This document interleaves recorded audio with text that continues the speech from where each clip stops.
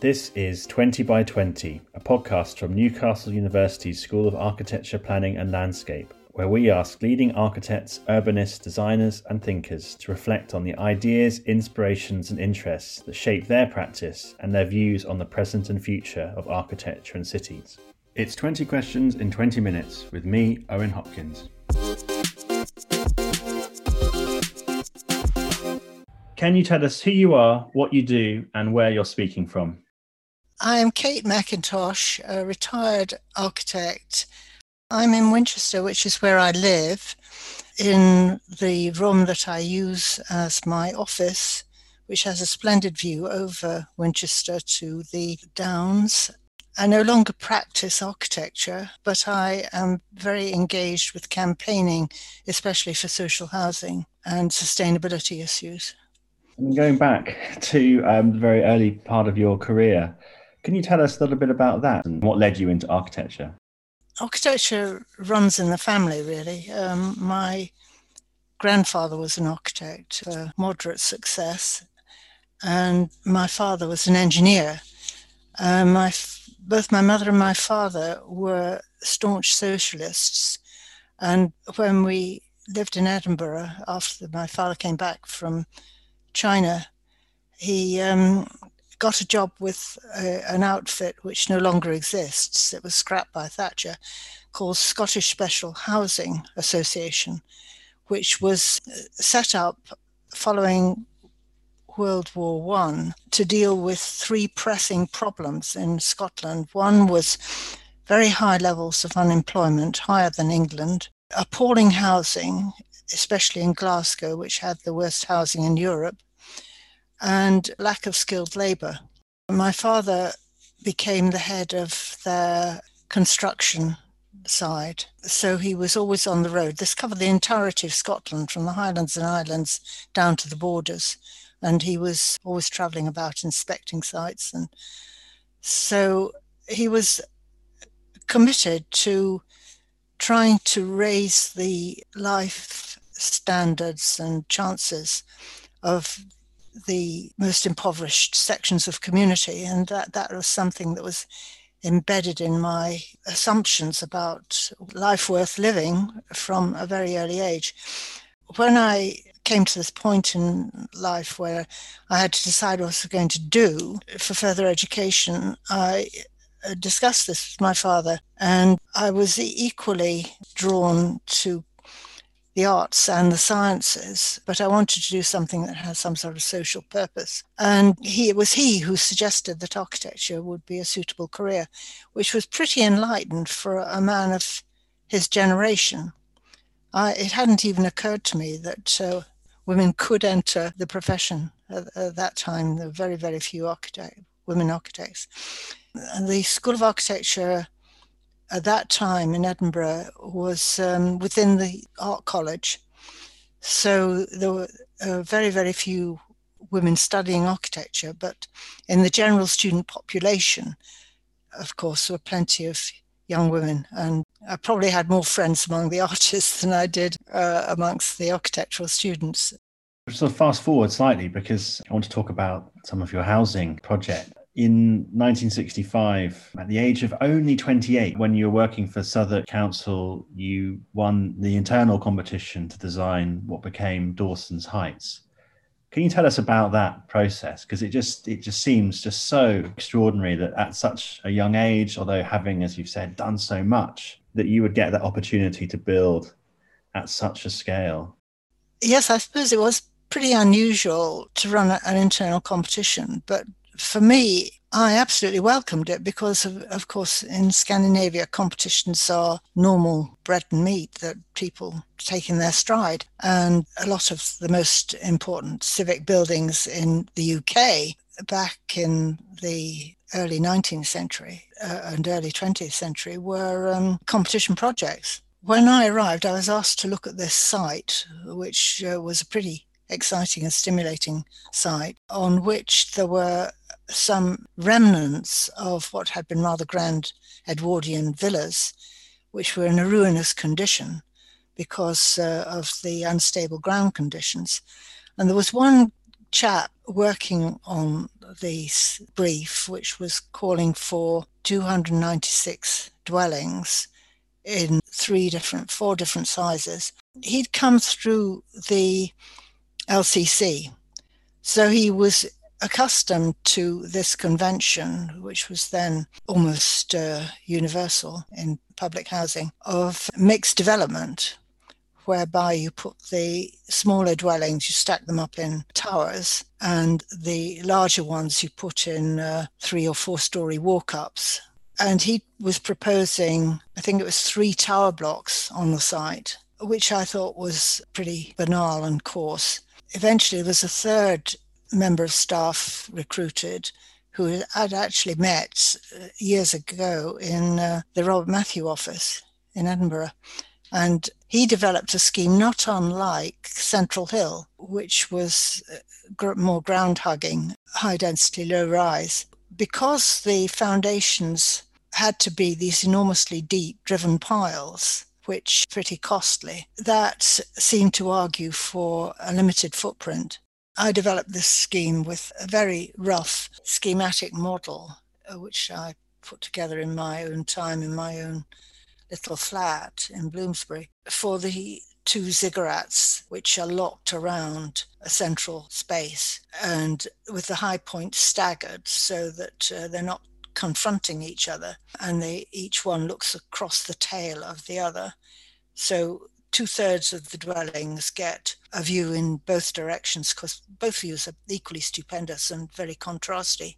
With the vehicular services by 2 cul-de-sacs, with the parking tucked half a level down, all the dwellings are split level dual aspect. Because of the split level, the access ways are every 3rd floor, which means the lifts are more efficient and the access ways are more busy with people. You're more likely to encounter someone. I devised this interlocking system whereby a 2-bed, a 3-bed, and a 1-bed are all sharing the same access way, and the 4 beds are coming off the lowest access way, but share that with a 2-bed and a 3-bed. And my theory was that I rather objected this arbitrary separation of large families and smaller families, which was implicit in the mixed development format. And I wanted to mix people up in a more organic way so that their needs and strengths would tend to complement each other and make for good neighbourly relations.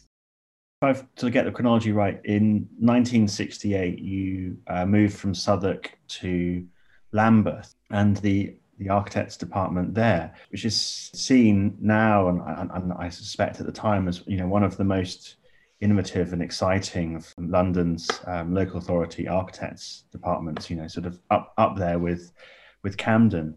Could you give a sense of what it was like working there at that time? What was the office culture like? Did you feel that you were, there was this kind of this urgency to the work that you were doing, that what you were doing was literally transforming the lives of Londoners by materially improving where they lived? Yes, that was generally the ethos in the office, that stemmed, of course, from Ted Hollamby, who'd come from the LCC, where he'd done some very important work. And he brought with him, he'd headhunted George Finch, who became my life partner, Rosemary Schoenstatt, and Don Eastoe. I was in Don Eastoe's group, but it was not only a serious and earnest architectural ethos, but it was also a great fun place to be. There were most marvellous office parties, which mostly were organised by George, and they always took place in one of Lambeth's own buildings. So you got to admire the architecture and try out its function as well. And it was very much better organised than Southwark. Southwark, I think, had its own architects department even before they took over most of the housing from the LCC, which then became the GLC. But Lambeth was very much an offspring of the LCC ethos. We had our own in-house mechanical and electrical engineering, our in-house quantity surveyor, landscape architecture, graphics, which produced some pretty good and professional-looking brochures for every scheme to go to planning committee. So the morale was high and the competition was hot. And what a terrible deterioration has taken place since then. You simply don't recognize the sort of atmosphere and objectives, if they have any, other than making money and surviving, which has permeated Lambeth now. So maybe we can talk a little bit about that, because your work has transitioned from creating these amazing and socially important projects to activism and campaigning to retain them and a sense of the values that they hold and which created them. Could you talk a little bit about that as well? There are 6 housing schemes which Lambeth has in its sites for demolition. Cressingham Gardens is one, and of course Central Hill, both of which should have been listed. And my own scheme for sheltered housing, that was only listed because Lambeth were threatening to demolish it. And the residents, or the daughter of one of the residents, came to me and asked me if I could assist them in resisting this because they didn't want to be moved. I'd been completely out of touch with my work in London for many years. So it was very heartwarming for me to find that despite the neglect, almost totally, of maintenance over 40 plus years, these frail and elderly people passionately wanted to remain in the sheltered housing scheme. They particularly valued the landscape, the green space, and the non-institutional character of the place. So we put in this application. Oh, and there was also an online petition which got hundreds of signatures, including many high-profile architects, past presidents of the RIBA and so on. A group of the residents actually delivered this by hand to Historic England, which was quite something for them to do because some of them have mobility problems and so forth. Anyway, in 2015, May, I think it was announced that it was listed grade 2. So we had a little celebration. There was an open gardens day, and this same resident who'd got the degree in history of architecture, she suggested they should get the place renamed rather than just being a number in the street. So eventually Lambeth even agreed to that, and it's now called Mackintosh Court, which is a very great compliment to me. And then we heard that Lambeth had decided they'd voted a sum of about 1.5 million to catch up with all the neglect that had taken place. And so we thought, wonderful, we're home and dry. Not a bit of it. I got another call for help in 2018.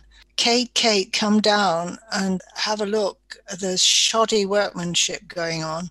So I went down, and there were these great festoons of pipes being tied in spaghetti knots all around the exterior of the building. I took a photograph of one of these and went into this meeting where the Lambeth team was together with the contractors. It was a site meeting, really. And I showed them this photograph. Who approved this? It's all totally illegal. It's contrary to the listed protection. And blank looks came across their faces. The Lambeth team had seen no drawings of what there were 2 design and build contractors working without any coordination on the site. And the supposed control team from Lambeth didn't know what the results of their own decisions was going to be. Beyond belief that such total incompetence could exist. Anyway, still going on. 2 years after practical completion, there's been 3 public apologies, one of them on BBC London News, 2 expert reports, And nothing, but nothing, has improved for the residents. Now the roofs are leaking all over the place. These cowboys actually created defects that were not there before. A group of the residents are suing Lambeth, not just for the illegal breaching of the listed protection, but for their abuse of their duty of care to frail elderly people. It's shocking, and it seems so strange when Lambeth have this extraordinary legacy of social housing in their borough treated, and obviously the people who live in it, with such disdain. I lived in Southwark in the Brandon estate for many years until quite recently, and That was Sir Hollamby's work when he was at LCC. of course, yeah. I mean, a wonderful series of designs and not as much a planning scheme as an architectural one. But I always thought that Southwark Council's ambition to make it council homes warm, dry, and safe, while important and necessary, of course, showed a kind of complete lack of imagination and for the broader things that housing can create, the sense of place, the sense of community, which is obviously fundamental to what you were doing and the rest of the Lambeth Architects Department at that time. Are things as bad as they've ever been, or are there any kind of areas where you can see that the tide might be changing a bit, that there are some local authorities that are taking council housing more seriously than perhaps they've done, or treating it as more than simply units that appear on a spreadsheet? Yes, there are local authorities which are being very imaginative and ingenious. Camden is one, Islington is another, Greenwich is another, where they've set up arm's length development companies in order to avoid right to buy. The penalty for this is that they cannot get any access to central government funding. That funding is pretty meager anyway, but the result of that, the fact that they have to somehow finance it themselves, means that a proportion of the dwellings they create, and they have to be working within their own land, of course, have to be sold in order to finance the rolling program. However, I don't know if you followed the series of events, the W Awards. The MJ Long Prize was won by Alice Brownfield from Peter Barber Architects, and she featured two schemes, one in Camden and one in Greenwich. Very ingenious, very inventive on virtually leftover little scraps of land, but managing to get in high quality and dense housing, but everyone with their own front door and some private open space. And they are marketing them leasehold, which means that the local authority ultimately still has possession of the land, which is really important because, as you probably know, and certainly your students ought to be informed, that since 1979, 50% of what was then publicly owned land has been sold off to private investors. And there is an onus placed on all public authorities, be it the army, the police, National Health, the local authorities, of course, to prepare an annual audit of their land and property holdings with a justification for the need for them to retain those holdings. And of course, as they are financially squeezed year on year, they've lost 40% of their central government funding in 10 years. And of course, that burden is unevenly borne so that the authorities with the greatest need have been hit the hardest. They're forced to close down activities which can make it appear that that land and building holdings are no longer fully utilized. And then they have to just sell to the highest bidder, a sort of fire sale. Absolute scam.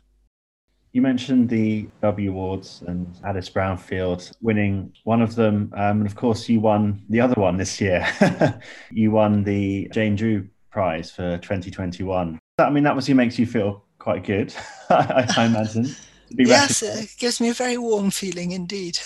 Not least because I knew Jane Drew. We served on RIBA Council together, she having been the first woman to be elected to RIBA Council, and she also being someone who had been very deeply involved with low-cost housing in Chandigarh in Africa, and then towards the end in Iran, which was a baptism of fire for her and Max Fry, because the Ayatollahs took over and their practice went bust because they couldn't get any fees. So there is a personal meaning there, which is so wonderful. But of course, we all know that prizes are symbolic things as well. I think it says a lot about the profession now that you are being recognized, given what you represent in the profession of someone who is so committed to social housing and using architecture for the public good. Do you see it in that way as well? Yes, I do. And even more importantly, this latest announcement of the Pritzker Prize to Lacaton and Vassal, the partnership which says there should be no more demolition, and carried out these phenomenal schemes in France. I met them in 2017 at an event in London on vital neighbourhoods, when they showed a scheme they'd done in Paris for 100 units. And now the Grand Parc Bordeaux is 530 units. What a contrast with Lambeth! My God! Or Southwark in its previous iteration, if they'd adopted that approach, Haygate and Aylesbury Road could have been saved. Absolutely, because those blocks are almost identical, really, the ones in Bordeaux to the ones that have come down in Aylesbury. Yes, they're great architectural merit, but totally transformed. When you hear or have in the past heard Southwark councillors saying, there's no option, these buildings have to come down, they're not fit for purpose, nothing can be done with them, and you present this, it shows a complete opposite. Yes. I mean, the climate change is the number one overriding problem that we face for our survival and the survival of the planet. And we cannot go on just bulldozing and sending stuff to landfill. What is so interesting, there's this connection between the social agenda and the environmental one. They can't be separated. Absolutely. Completely on the same page with that. It's just two sides to the same coin: social justice and ecological responsibility. They have to go together.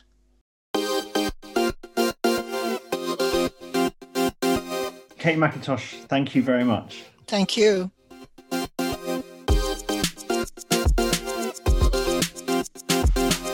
You've been listening to 20 by 20, a podcast from Newcastle University's School of Architecture, Planning and Landscape. Stay tuned for more episodes, write a review or give us a rating, and be sure to follow us on your preferred podcast platform.